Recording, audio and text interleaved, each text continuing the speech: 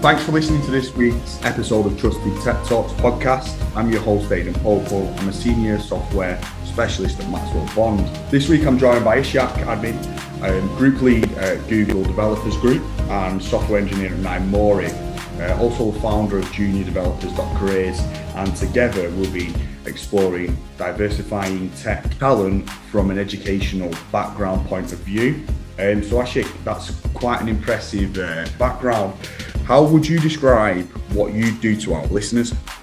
Hi, Aidan. It does sound like quite an expansive background, but there's quite a few caveats to that, I suppose. It's how do I describe myself? I suppose as a software engineer, that's mainly what I do. But also with coming up through sort of an alternate background into this industry, as in not traditional through university or a degree. I've done a lot in terms of giving back to the community and building up a community of people, self-taught developers and bootcamp graduates, and supporting them in their endeavors, sort of to help them further themselves. So I don't know, developer, mentor, life coach, whatever else you can throw at it. Because that's one thing I've noticed as well, is we've been connected on LinkedIn for a while now, and you've always given back to junior developers, asking any questions, just giving relevant information out. I think one post you did recently was just where they can get free content, free learning. It's nice. So getting straight into the topic, the first question is, what does diversifying tech talent mean to you? So this is a really good question, and it's something that we could probably talk for hours on, but obviously we've got a time limit today. There's different ways to look at it. So I've been to talks before where when they talk about diversifying tech talent, they're talking about, well, let's get more women in, let's get more gender minorities and sexual minorities into tech. But then that's not the sole diversification when it comes into tech. There's also the other side of it, which may be the less sexy side of it, which is neurodiversity. And in terms of neurodiversity, you're talking not just graduates, you're talking people like myself who didn't write the first line of code till they were 29. You're talking about people who are older than me. There's people in my network who are 45, 50 who are moving into technology. Yeah. And that diversification now is not just about, again, gender, religion, race. It's about how people think and about how you bring alternate thinkers into your group. Which is an amazing thing, because I've met some incredibly talented people through boot camps, through mentorship. People I've mentored, people who've come from self-taught development backgrounds, and they are really amazing people. Like, they are incredibly talented, and they bring more skills to the industry, because especially the ones who have had previous jobs, they bring in a lot more skills in terms of their soft skills, conversation, sales, negotiation. And they're building overall stronger people, and they're sort of bringing that developer. I suppose you could almost say it's like the upgrade of the developer. I don't really want to say that because I'm probably going to offend a lot of people, but it's sort of where development's going in 2021, where now you're not bedroom coding anymore. I mean, I say that I'm sitting in my bedroom right now writing code, but it's not the soul of it anymore. Now it's teams, now it's sales, now it's opportunity. It's a lot more than what it used to be. So diversifying tech talent to me is neurodiversity as well as the other kind of diversity.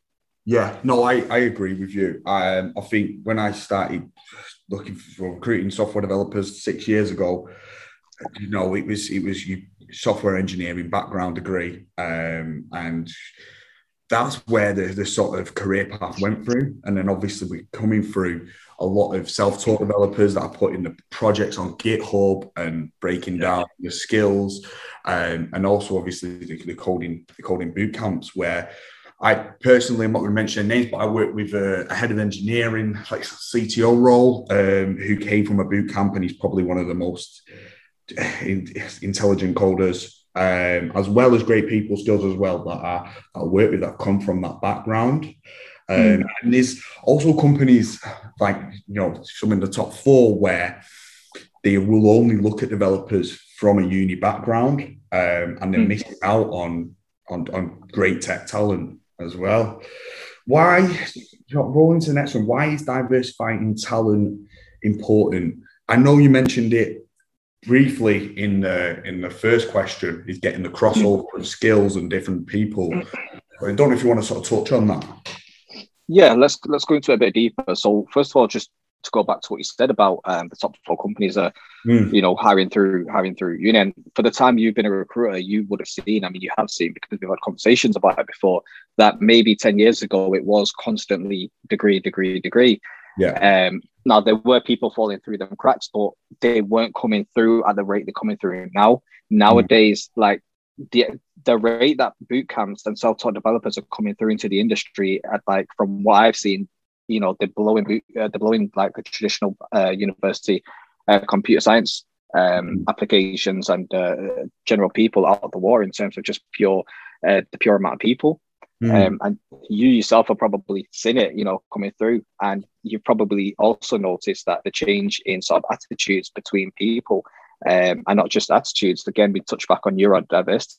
You're not getting somebody who's been traditionally taught in sort of that university landscape. You're now getting people who are really, really eager to learn, and they've gone out actively and willing, invested their own money, their own time, their own sacrifice to get there. Yeah, the drive. I can't say it because I can't obviously count. I can't paint everybody with the same brush, but they could possibly be a bit more driven if they've invested the more money. They've put their old career behind. That's it. Because a lot of them are putting everything on the line, and this is not to. By the way, I should also just put the caveat in there that it's not to put down anyone who's coming from a university background. I help a lot of people who are graduating from university who want to get onto the ladder, because now they are going against people who I mentor, so I am helping them because a lot of them now find themselves in the same position. So it's not to put them down; they are fantastic people as well. This is just an alternate view on diversification. And going back to your actual question, why is diversifying tech talent important? What it comes down to in technology, from what I've realized, is there's two ways to look at it in terms of diversity. So you've got diversity, which is sort of lip service, as we call it. It's look like you but think like me, is something that's gone around quite a bit, which essentially is, it's not diverse, it's the diversity tick box challenge. Yeah. So look like you, look different, but think like me. Yeah, that's not the neurodiversity of diversification. That's tick box challenging. But then you've got the actual people who say, look however you want, think different, and bring that to my team. Now, thinking different is very important, and people who are coming from alternate backgrounds are thinking different. We don't all solve problems in the same way. We don't all approach a challenge in the same way. And a lot of the times you'll find that putting together a team who have these different mindsets are more productive. And I do believe that I read a few, I wish I had them here with me. I read a few studies lately where they said teams with people from alternate backgrounds are more productive because they learn from each other, they push each other, and they approach things from a different angle. If you take 5 people from 5 different universities, again, I'm not putting them down, so I'm going to try to stop mentioning universities. I don't want to hurt anybody's feelings. A lot of the times, them 5 people will approach a problem in the same way because they've been taught to think in a certain way. But if you take 5 people, 2 from a self-taught background, 2 from a boot camp, and maybe another one from a boot camp, or I don't know, a university, then each one of them will more than likely approach a problem in a different way. They'll also have a big difference in the backgrounds of where they've come from. One of them, like myself, for example, I was an electrician and a refrigeration engineer for 10 years. So my mindset, my approach to a problem is problem solving. It's logical. That's the way I live my life because it's the way I've always been. If you take somebody who's been in sales, I don't know, you take someone who's been in, we've got doctors, we've got people who are coming from medicinal backgrounds like pharmacists, we've got people who have been stay-at-home mums. I've noticed, I've noticed a lot of chefs as well. And I think one of the benefits is the high pressure of working there, having so much on your plate, as they. I've helped a few chefs, so it's funny that you say that. And I do always say to them, well, you're obviously used to working in a high pressure environment, but you might have to swear a bit less, I think.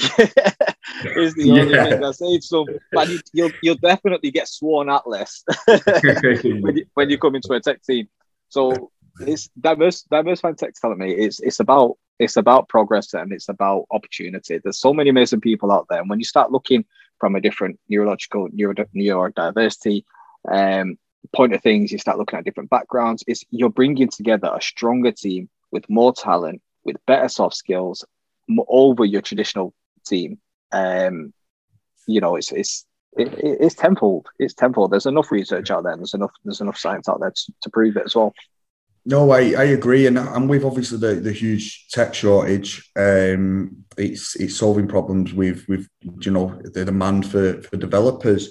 And the next question is, how do businesses implement diversifying tech talent? Now, I know Pretty Little Thing, they've partnered with North Coders. I'm not sure if you use yourself through North Coders. And that's sort of fully funded through Pretty Little Thing, and they're driving their tech talent there. I don't know if you've got any other examples of how businesses implement diversifying tech talent. Yeah, so you see, that's a really interesting point and something I fully support. So North Coders do a fantastic job. I didn't come up through them, but I know them, and I fully respect what they've done. I've met quite a few of the developers who have come out of their bootcamp, and they are great people. Yeah. They're taught very well, and I've got a meeting coming up with them at some point soon as well. Just one of the directors, just a general chit chat. So hopefully it's something I can get into, how I can help them help more developers as well. Cool. So that's really, really interesting, and that's, to be honest with you, that's the area I was going to answer this question with. It's the future of diversifying tech talent for companies is coming in house, I feel. And the reason being is, okay, so we've got boot camps out there, and boot camps have been the big boom for the last 5 years. So sort of from 2015, 16, I think the boot camp started to become a really popular thing, and they become the go-to thing. And in sort of the last 3 years, they've had a massive boom. Boot camps are turning out people, they're making a lot of money, but there are some sort of, they are hitting some sort of speed bumps on the way in terms of what they teach is fairly generic. Having come through one now, don't get me wrong, I'm not knocking it. They do a fantastic job, but what they teach is fairly generic for one set of developers. So you're going to learn your HTML, your CSS, your JavaScript, you get commands. So it puts you in one direction, which is typically slightly software engineering, but a lot of web development, with a focus sort of on front end sort of things. Now, each company is different, and there are a lot of avenues you can go down. It's one thing that I say to people who want to come into this industry: do you know what sort of developer you want to be? Now, you don't need to know, but if you do, you can set a clearer career path. Yeah. So now, Pretty Little Thing can go to North Coders now because they're bringing it in-house, and they can say, look, we want back-end developers. So then North Coders can say, cool, we're going to do a 12-week bootcamp. Let's focus on Node, AWS, serverless applications, and you're going to get tailored. Yep, you're going to get a tailored student into your business. And they have to do that because there's so much, I mean, you know this, there's so much fierce competition for developers at the minute. Your competition for senior developers is so fierce, right? But what people are starting to realize now is, hang on a minute, right? We've got a pipeline of junior developers and people who want to learn how to develop.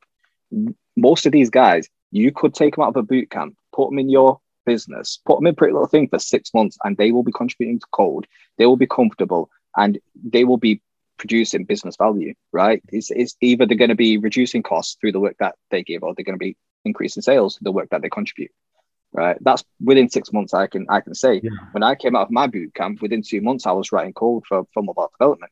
When I left and went into my first job, I did not know anything about sort of full stack development, but within 6 weeks I was contributing code in JavaScript, React, Node, AWS, serverless applications. So connecting the dots with the boot camp and getting the developers in a role, there needs to be like a partnership where they tailor the developers to their code and the project needs. Yeah, so they've got 2 ways of doing this. So I think there's going to be 2 opportunities here. So number one is that they approach the boot camps like North Coders and say, look, this is how many people we want to take on per year. We want this many front end, back end, mobile developers. The other side of things, so it's 3 ways. So the other side of things is that they're going to say, let's do this in-house. So a lot of companies now, what they do when you join is they'll put you through their own 12-week boot camp to get you up to speed with what they do.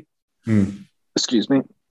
And a lot of them will obviously concentrate on your coding standards, but that generally is going to involve a bit more from the company, because they're going to have to then say, okay, well, how much resources do we give? How much money do we put into this, making our own onboarding bootcamp?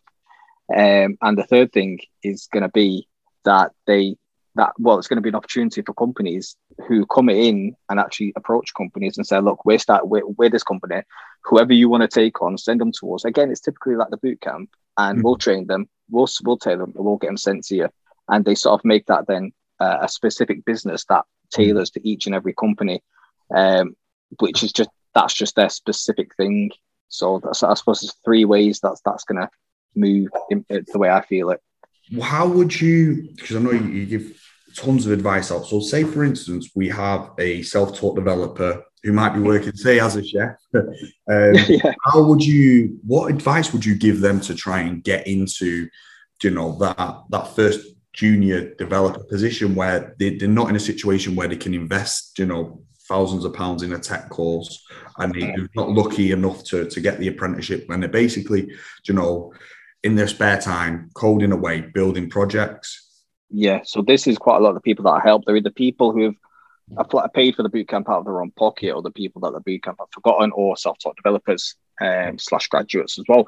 So this is the thing, what people need to understand when they're coming from a self-taught background. So you've got your CV, right? Your CV claims what you can do, but what they need is they need to prove what they can do, which doesn't sound fair, but it's the way that it is. Right. So they need them projects on their GitHub, and you will come across a very small amount of people will say, well, I don't look at that when I'm recruiting, but 99% of the other people will say, what, show me what you've done. Right. Yeah. I've done it for the company that I'm with. So when I've looked at people who are applying for junior roles, I've gone through the CV, and the first thing I do is, right, okay, let me see. Now, you told me on your CV, you can do JavaScript, React, and Node. Where's your projects? I can't see, So number one thing to focus on is have you got the proof, right? Build your portfolio. It doesn't need to be big. It doesn't even need to have a real world application. It can be something for fun. It can be something crazy. One of the things that I built was a mobile app that just give you suggestions of food to eat. Yeah, I remember. It's mad, mate. It's just shake it and it gives you some food, but it got me a job, right? Yeah. That little app, it took me a couple of days to make. It was an iOS app, and I went into a job interview against about 10 other people. We all had a similar background, but I had the app and I stood out because of that. I got the job, right? So you need to prove what you can claim you can do. So you need that portfolio. Again, don't need to be crazy exciting, just something simple with some technology. They need to use social media, and they need to get on LinkedIn, because that's where I've made so many opportunities. So they need to start building up that posting schedule once, twice a week, just building the network. That'll make them stand out. They need to then be prepared for the interviews. They're going to be hit a lot of interviews, and they can be very disheartening if you get put up for a live coding exercise and you've got to do some algorithm challenges, which some of them do. Some of them are horrible. There's a lot that I speak about, which we don't have time to fully go into. Yeah. I did an event lately which went on. It's really valuable and good information. It's definitely answered the question and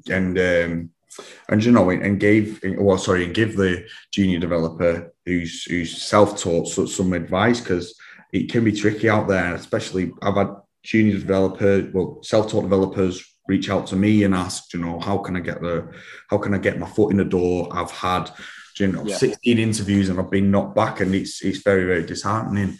But I think you've covered everything there. Is there anything you feel like you want to just touch on again? The only thing I'd say, like you've just said there, people have done 16 interviews.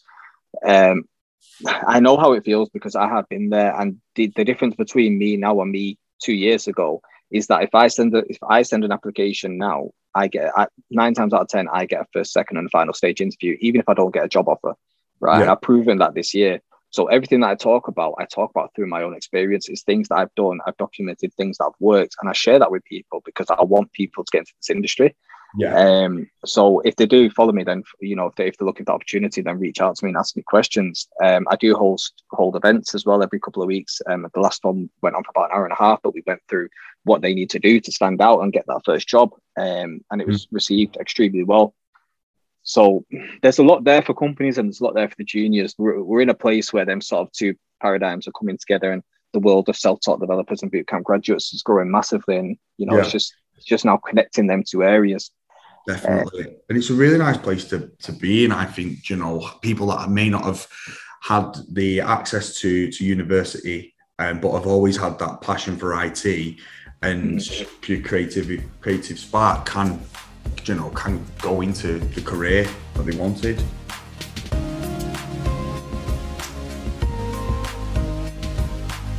Thanks for listening to this week's episode of Trusted Tech Talks podcast with me, Aidan Popel, and my guest speaker, Ishak Azmi, software developer and owner of juniordevelopers.careers.